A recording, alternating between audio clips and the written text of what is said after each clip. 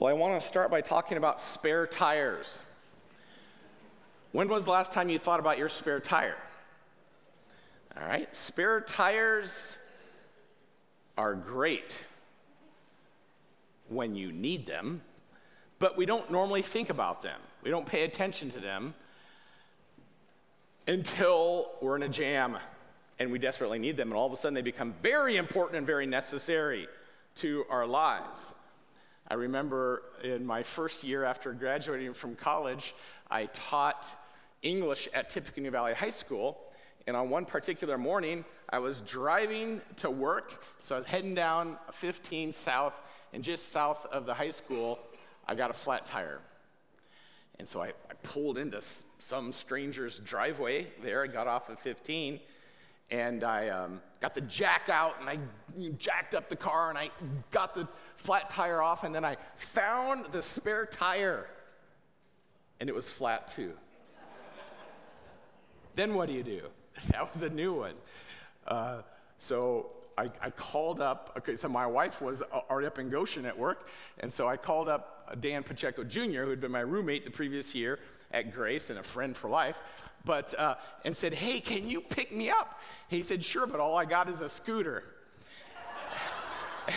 And so he picked me up, and I just left my car in this stranger's driveway, and he drove me on his scooter all the way to Tippecanoe Valley High School, my tie flapping in the wind, and I got there late, but I did get there.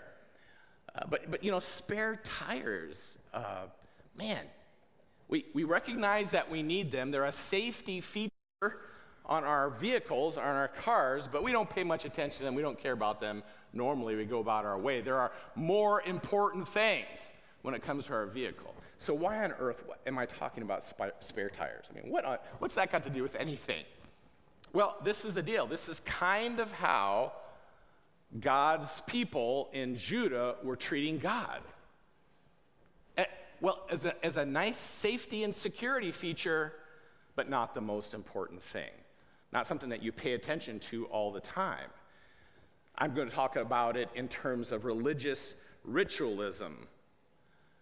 So we're going to take a closer look at that topic today, and this is something that the prophets repeatedly accused and warned the people about, religious ritualism. So last Sunday we entered the prophets. Remember, we talked about them as God's spokesmen, his mouthpiece to his people. They were like covenant lawyers who warned the people when they were breaking the covenant. Hey, stop! You're going in the wrong direction here. Watch out.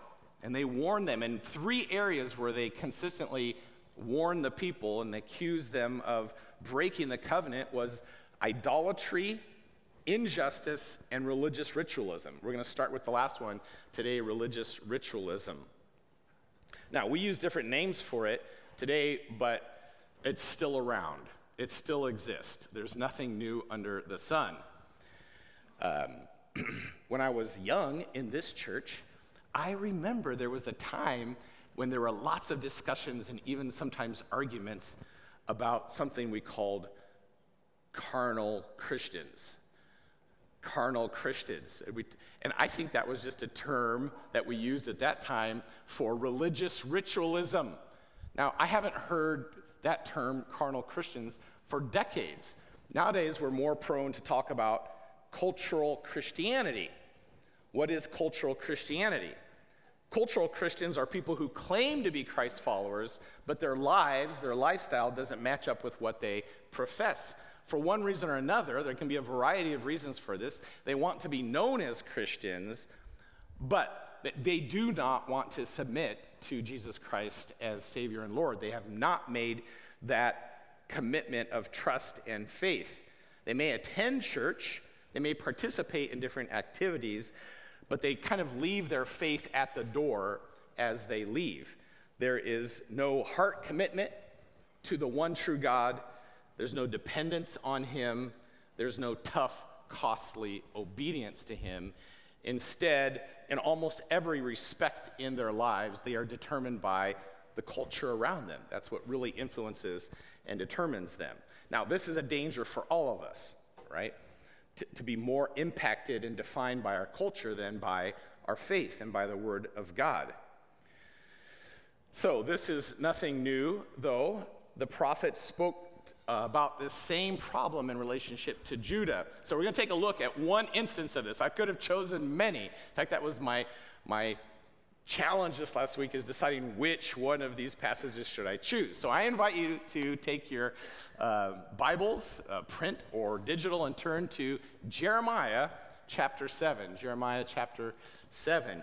And if you want to take hold of that Bible that's in front of you in the rack, you can find Jeremiah chapter 7 on page 620. Page 620. Now let me tell you a bit about Jeremiah as you're looking that up. It may take you a moment to find that. Jeremiah's ministry focused on the southern kingdom, the two tribes of Judah and Benjamin. And the reason for that was because the northern 10 tribes of Israel had long since been taken into captivity by Assyria. They didn't even exist anymore by this point. So Jeremiah's ministry, his focus was on Judah, and he lived during this difficult time when he warned and predicted that if the people didn't repent and turn back to God, that Babylon was going to come and destroy Jerusalem and the temple. And Jeremiah lived during that time and experienced all of that. So that's the prophet Jeremiah. So let's jump in. The first thing that we notice here is that true worship is about a changed heart, not a place or a ritual. It's about a changed heart. It's not about a place or a certain rite. Let's dive in here, Jeremiah chapter 7, starting with verse 1. This is the word that came to Jeremiah from the Lord. Stand at the gate of the Lord's house and there proclaim this message. Now, it's like Jeremiah coming to our church building and standing out in the courtyard. And as the worshipers are coming to worship, he's there in the courtyard kind of having a pre-message, right? Here's a message before the message. Here's what God wants you to hear. So he's talking to people who are actually coming to the temple in order to worship, and this is what he tells them as God's mouthpiece. Hear the word of the Lord, all you people of Judah who come through these gates to worship the Lord. This is what the Lord Almighty, the God of Israel, says. Reform your ways and your actions, and I will let you live in this place. Do not trust in deceptive words and say, this is the temple of the Lord, the temple of the Lord, the temple of the Lord. We're going to talk about that phrase in a moment, but drop your eyes down to verse 22. God is continuing to speak through Jeremiah. For when I brought your ancestors out of Egypt and spoke to them, I did not just give them commands about burnt offerings and sacrifices. I didn't just give them commands about rites and rituals, but I gave them this command: obey me, and I will be your God, and you will be my people. Walk in obedience to all I command you, that it may go well with you, so that I can bless you. But they did not listen or pay attention. Instead, they followed the stubborn inclinations of their evil hearts. They went backward and not forward. Unfortunately, for the people at that time, the temple and the rituals, the rites that took place there, the sacrifices that took place there, had become something of a talisman, a good luck charm, a rabbit's foot, if you will. As long as we come to the right place at the right time and do the right things, then we're safe and secure. It's kind of an insurance policy. If we just follow through on these rites and rituals, God will protect us. In fact, God would never allow Jerusalem to be overtaken by the Babylonians and destroyed, because the temple is here, his house. God certainly, we're safe because we have the temple. The temple. The temple. It was their mantra. We're okay because our safety is in the temple and its rites and rituals. The people had forgotten that God required obedience as a condition for enjoying his blessing. He wanted to bless them, but they needed to obey. But remember, last Sunday we talked about the fact that obedience was evidence of faith, those who believed God and trusted God and received his word, would obey it. Now, God isn't interested in rituals and rites. He's interested in our hearts, and he's interested in changed hearts. Hearts that don't follow evil inclinations, but hearts that follow his good ways and his good will. He wants a heart that is humble before him. Now, this again isn't new. 300 years previously, King David wrote this in Psalm 51. This is a psalm of confession. And David wrote, "To God, you do not delight in sacrifice, or I would bring it. You do not take pleasure in burnt offerings. My sacrifice, O God, is a broken spirit, a broken and contrite heart. You, God, will not despise." Obedience is more important than sacrifice. A heart that recognizes and acknowledges its own sinful inclinations and turns to God and confesses and repents and seeks him. This kind of heart change is what God is looking for. It's not about a certain place or a certain act. Many years later, a Samaritan woman asked Jesus, "Hey, where's the right place to worship?" All right? And Jesus' answer was, it's not about the place. The worshipers that God is looking for are people who worship him in spirit and in truth. It's a heart thing. Now, Jesus was gentle and compelling with the Samaritan woman, but he was more like Jeremiah with the Pharisees. And they were self-righteous. In fact, they followed all the laws, the external rituals and rites meticulously. I mean, they even tithed a tenth of their herbs and spices. Okay, I'm just going to tell you that when I pluck a few basil leaves off the bush to put into a recipe, it never crosses my mind to tithe on it. All right? And Jesus says, fine, good, tithe your mint. But that's fine, but you're missing the things that matter to me. You don't know my heart, and you haven't aligned with my heart or reflected my heart. What are the things that matter to me?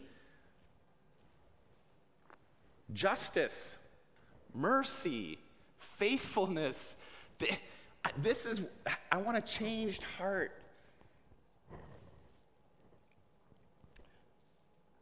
I think it's interesting that our movement of churches, so the Grace Brethren, we're now called the Charis Fellowship, we got our start when we decided to reject the religious ritualism that was taking place in Protestant churches in Germany not long after the Reformation. And so we kind of rejected this doctrine of sacramentalism. And Todd Scholes writes in his History of the Brethren about this time in their beliefs. Certain rites, rituals, externals, certain rites of the church are channels of God's grace and so are necessary to gain salvation. That was the idea of sacramentalism. These sacraments, so rituals or rites, are accessible only in an authorized place and through an authorized agent. In other words, a priest. And according to the teaching at that time, the faith of both the priest and the recipient had no bearing on the efficacy of the rite. So think about it. What that meant was this. An unbelieving priest could give communion to an unbelieving parishioner, and the grace of God for salvation would still be exchanged. Well, do you see what that does? That puts a huge gulf or gap or chasm between a ritual and a rite for salvation and life. A real relationship of knowledge and fellowship with the Lord was completely unnecessary to have a sense of security and salvation. Why? Because I did this right. Now I can live any way I want to. And the early brethren said, no, we reject that. What we want to do is we want to find out what Jesus says, what the Word of God says, and we want to obey it. We want to bring those things together. And we don't want to know what the Bible says and obey it in order to be saved. We recognize that that's what saved people do. We want to know the Word of God and we want to obey it. That's kind of the very core of who we are and who we still want to be. Is because God's grace has redeemed us, we want to know what God says and we want to obey it by His grace and through the power of the Holy Spirit who lives in us. Unfortunately, religious ritualism is still very alive and well today. It wasn't just something that happened in the early 1700s when our church movement got started, kind of rejecting religious ritualism. We fall back into it very easily, by the way. So I was just talking to someone the other day who's a part of our church, and he said he grew up in a church that was very much like this. They followed this same doctrine. And he said, as a young man, I thought it was great. I could live like hell during the week. I could cheat and lie and steal all week long at work. I could get drunk on the weekends. I could do whatever I wanted sexually. And then on Sunday morning, I'd take the bread and the cup and whew, safe and secure. Jeremiah, Jesus, and the Spirit today say no. True worship is not about the place or the rite, the ritual. It's about a changed heart which will evidence itself in a changed life. That's what Jeremiah is talking to the worshipers about. It's the first idea. Here's the second one, very similar. True worship is about obedience that reflects God's heart. Obedience that reflects what's important to God, who God is, what God wants. Let's pick it up, verse 5. If you really change your ways and your actions and deal with each other justly, if you do not oppress the foreigner, the fatherless, or the widow, and do not shed innocent blood in this place, and if you do not follow other gods to your own harm, then I will let you live in this place, in the land I gave your ancestors forever and ever. But look, you are trusting in deceptive words that are worthless. The temple, the temple, the temple. We've got the temple, so we are safe and secure. We can do anything that we want. The people were claiming the privileges of a covenant relationship with God without assuming the covenant responsibilities. We read there, God said, I rescued you from Egypt. I redeemed you from Egypt in order to bring you to myself so that we could have this covenant relationship where I live among you and you can get to know me, the one true God, and learn about me and learn my ways and be changed and transformed by them, and then be a witness to the world, a light to the world, a display people to the other nations of what it looks like to have a relationship with the one true God. This is what you're called to. And yet they went backwards instead of forwards. He wanted the people to demonstrate his righteousness and justice. Righteousness and justice. The Bible in several places says righteousness and justice are the foundation of God's throne. In other words, where God rules, where God is truly worshiped, it'll be characterized by righteousness and justice. So, what are righteousness and justice? Big words packed with meaning. What are they kind of simply stated? Well, righteousness has to do with right relationships.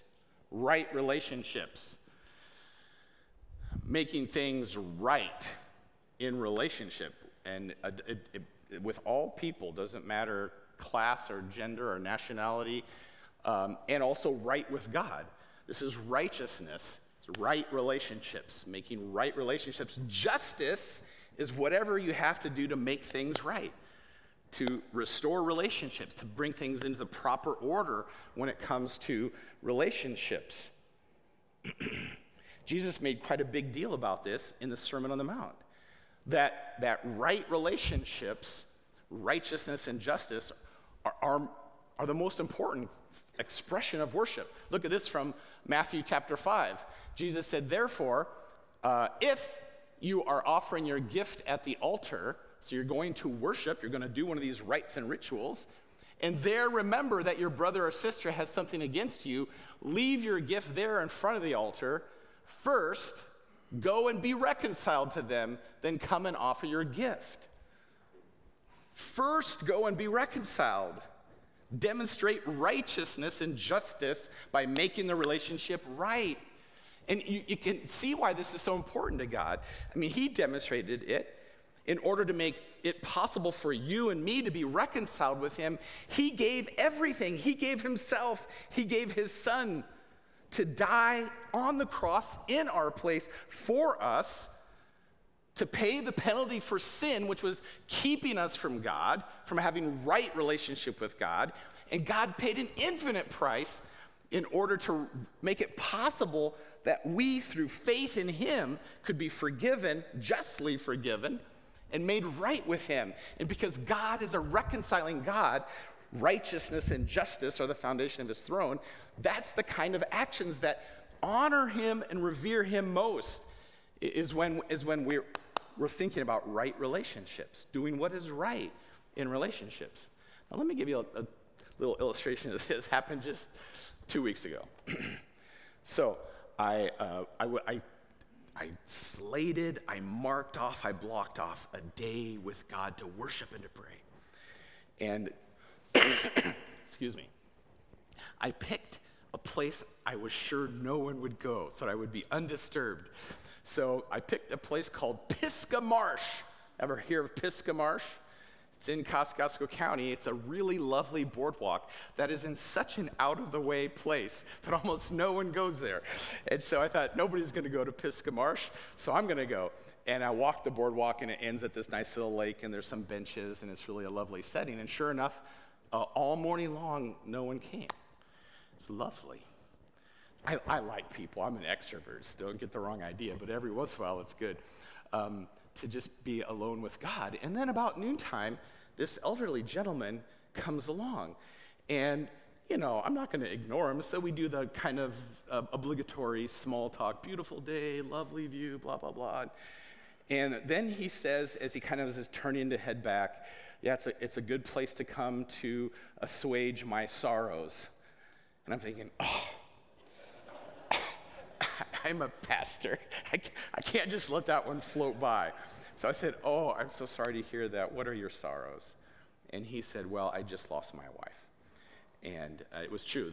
The previous Tuesday she had died. On the weekend had been the memorial service. And I said, I'm so sorry. What was her name? And how long were you married? 65 years. And so I got to talking to him, and he said something about church, but they had changed churches because it was all just about going to church. It wasn't about, and I said, well, what are the important things? Well, you got to put your faith in Jesus and trust him. I was like, that's so good. I said, can I pray for you? Yeah. I said, I'm a pastor, by the way. And so I prayed for him, and that was really great. And he turned around and sat down. And for the next hour and a half, he talked to me about his deceased wife and how they had met and their first date in detail. And so I'm listening to this, right? And in my mind, I'm thinking this whole time it's pressing in. You're here to worship God. You got to get back to worship and prayer. You need to get back to worship and prayer. And then the Spirit, I think, was fighting back and saying, this is worship, okay? Chill out, okay? This is worship. You came here to worship. I'm giving you a really great opportunity. All right, so do it. And so I listened mostly. I mean, listening, well, for me, for my personality type, listening is hard work. But I'd rather talk. So I listened intently for an hour and a half, and then when he was done, he just said, thank you so much. I really needed to talk to somebody, And I kind of learned a lesson again along these lines of what's true worship, right? Now, praying and being alone with God is great. It's good.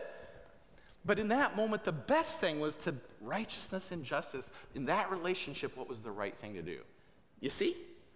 That's the worship that God calls us to do. When I read this passage in Jeremiah, I can't help but think of what the brother of Jesus says in James 1:27. Religion that God our Father accepts, our true religion, all right, The kind of religion that really honors God because it reflects his heart. It's obedience to him that reflects who he is. Religion that God our Father accepts as pure and faultless is this: to look after orphans and widows in their distress and to keep oneself from being polluted by the world. I think I know where James got this idea. Jeremiah 7, right? And other places among the prophets. He says, making these relationships right, the vulnerable, practice justice. When God says in this passage, act justly with each other, it means do what is righteous, make relationships right. This is the religion God is looking for, obedience that reflects his heart. And so I'm thankful that in many ways this church does this. This church does it in a lot of ways. Who are the vulnerable that we can pursue righteousness and justice with? Well, we think of immigrants here, foreigners and immigrants, and we have E&L as a way to help and to encourage and to come alongside. When it comes, there was just a memorial service on Friday for Jean Wallace, who was a widow. And this church came around here with the widow's tea and with a group of women that regularly met and went out to lunch. And so she had a whole group of friends sitting. By the way, I asked them, I said, you guys are the choir, because I had to lead music. And they supported me, so that was great. But they also supported her, and so helping the widows. What about orphans? Well, we have the Room at the Table ministry that provides all kinds of necessary items for foster parents and those who are adopting, and that's awesome. And what about the unborn and pregnant mothers? There's Right to Life and Heartline, which this church is connected to and supports. What about, I think children are such a vulnerable class. Children are. And so we have Second Wind at Jefferson, and Becky's meeting with children and teaching them in Fairlane. And we have Steve and Kathy Friedberg doing neighborhood good news clubs, and lots of people in different ways stepping in and set right relationships, righteousness and justice with children and people who need help, who are vulnerable. But it comes down to all of us in our neighborhoods being aware, having the radar up, to worship God, not just in this place doing these things, singing and looking into God's word, which is good. Let's keep doing it with all of our heart. But we take it out and we seek righteousness and justice and worship God all week long as we try to set relationships right, especially with those who are vulnerable. Hey, by the way, check out, if you haven't already, right out the front doors is the neighborhood block party truck. And that's one way to gather your neighbors and to get to know them and have opportunity to speak into their lives. So check that out on your way out today. Third point, true worship doesn't use religion as a cover or an excuse or a justification or rationalization for sin. Let's look at verses 9 to 11. Will you steal and murder, commit adultery and perjury, burn incense to Baal, and follow other gods you have not known, and then come and stand before me in this house, which bears my name, and say, we are safe to do all these detestable things? Has this house which bears my name become a den of robbers to you? But I have been watching, declares the Lord. God is saying, well, you've got nerve. Yeah, you guys have nerve. That's gall right there. You break all my commandments. Let me give you some examples. Steal, that's number 8 in the 10 Commandments.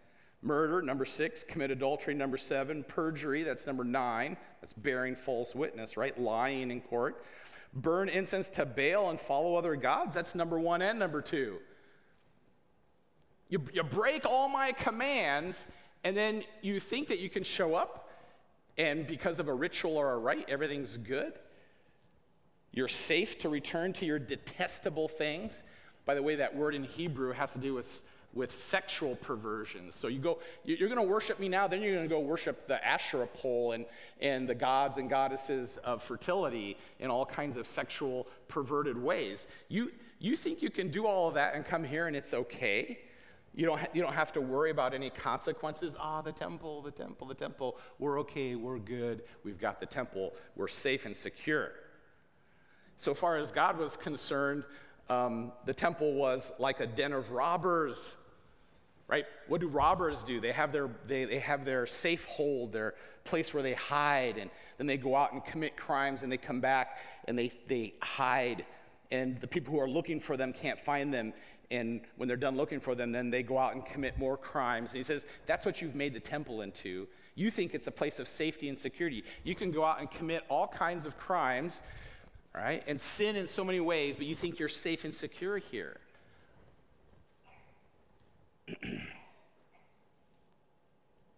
Jesus, by the way, referred to this passage when he cleansed the temple. You've made the temple into a den of robbers, just like in Jeremiah's time. You've done it again. Now, the gospel of grace, which we live under, can easily be distorted into license. Paul had to address this abuse of grace. He wrote this in Romans 6. In fact, the whole chapter is about it. What then, shall we sin because we are not under the law but under grace? By no means. No, please don't have that mentality that because of grace now we can do whatever we want. That's not right thinking. All right, so let's boil it all down here. How do I know whether I'm a true follower of Christ or a cultural Christian? Because really, what it comes down to is your view of God. Kind of foundationally, it's your view of God. What do you believe about God? Who are you worshiping? Because who you actually worship, that's what you believe about him, is going to determine your heart and your choices. So there's the God we want, and then there's the God who is, and they are not always the same God. They're not necessarily the same God. There's the God we want, and now you'll know why I talked about spare tires. Let's call him the spare tire God. That's kind of the God of the cultural Christian. God is a spare tire, an important safety, security feature, but not prominent. Not something we think about, something we care much about, something that we deal with very often. It's fire insurance. We don't reject Jesus, but we want him on our own terms. And our own terms are usually dictated by the culture. We want God to be kind of a very gentle, grandfatherly kind of person who lets us have our way, and we love it. And our way, like I said, is almost always determined by the culture and not by God's word. We allow the herds of commerce and culture to influence us more than the word of God. Instead of wanting to please God and do what is right in his sight, we want to do what is right in our sight and follow the evil inclinations of our own heart. In many ways, a cultural Christian is just adds Jesus to a plethora of other responsibilities and commitments. I had a friend who was telling me he was talking with someone from India the other week, and they got into a spiritual conversation, and the man from India said, yeah, I worship 300 million gods. And my friend told him, no, there's one true God, and his son is Jesus Christ. And this guy from India said, oh yeah, he's one of my 300 million. And we say, well, that's weird. And then we wonder, do we do something similar? Do we, oh yeah, I got Jesus. He's one of many big important things in my life. Yeah, he's even on the top shelf of my life, along with about 500 other things. We said, worthy, worthy, holy, holy, we sang. If we really mean that, then Jesus will be the only one on the top shelf. Will not be relegated like a spare tire. Yeah, we want to have him around in case we get into a jam. He might be helpful. But on a day-to-day basis, I just do whatever the culture does. That's cultural Christianity, and it's dangerous because a person who lives that way may very well not be a Christian. That's the God that we sometimes want. Who's the God who is? God is who he is, and no amount of us trying to remake him in our image is going to change his unchanging character and nature. Let's call him the GPS God, right? He gives direction to our lives. He's not stuck as a spare tire somewhere where we can't see him. By the way, I'm not a believer in let go and let God, or let God be in the driver's seat. I'm afraid we have to sit in the driver's seat of our lives and keep our hands on the wheel. That's our responsibility. But who gives the directions? Who navigates? That's the important thing. And the true God is the GPS God who gives the direction, and we follow. We follow by his grace and with his help. Now, God wasn't telling the people in Jerusalem to stop sacrificing, to stop worshiping, to stop coming to the temple. He was just saying, come to the temple with the right motives, to know me, to be transformed and changed by me so that you can go out and reflect me. And I think that's the same message for today. And that's the question, that's the challenge for us. I'm not going to give you a lot of to-dos here, just a heart check. Is the God you worship the spare tire God? Or is he the GPS of your life? And I think our lives change and turn and go in a different direction when we realize, oh no, I've been worshiping the God as I want him to be, a God of my own creation, but I'm turning from that and I'm choosing to get to know and to love and obey and reflect the God who is, the God who the prophets reveal. Which God is your God? Which one do you worship? Are you a cultural Christian or a biblical Christian who trusts in Jesus for salvation? Salvation is by faith. But it's evidenced through obedience, a heart that wants to obey and reflect and be transformed.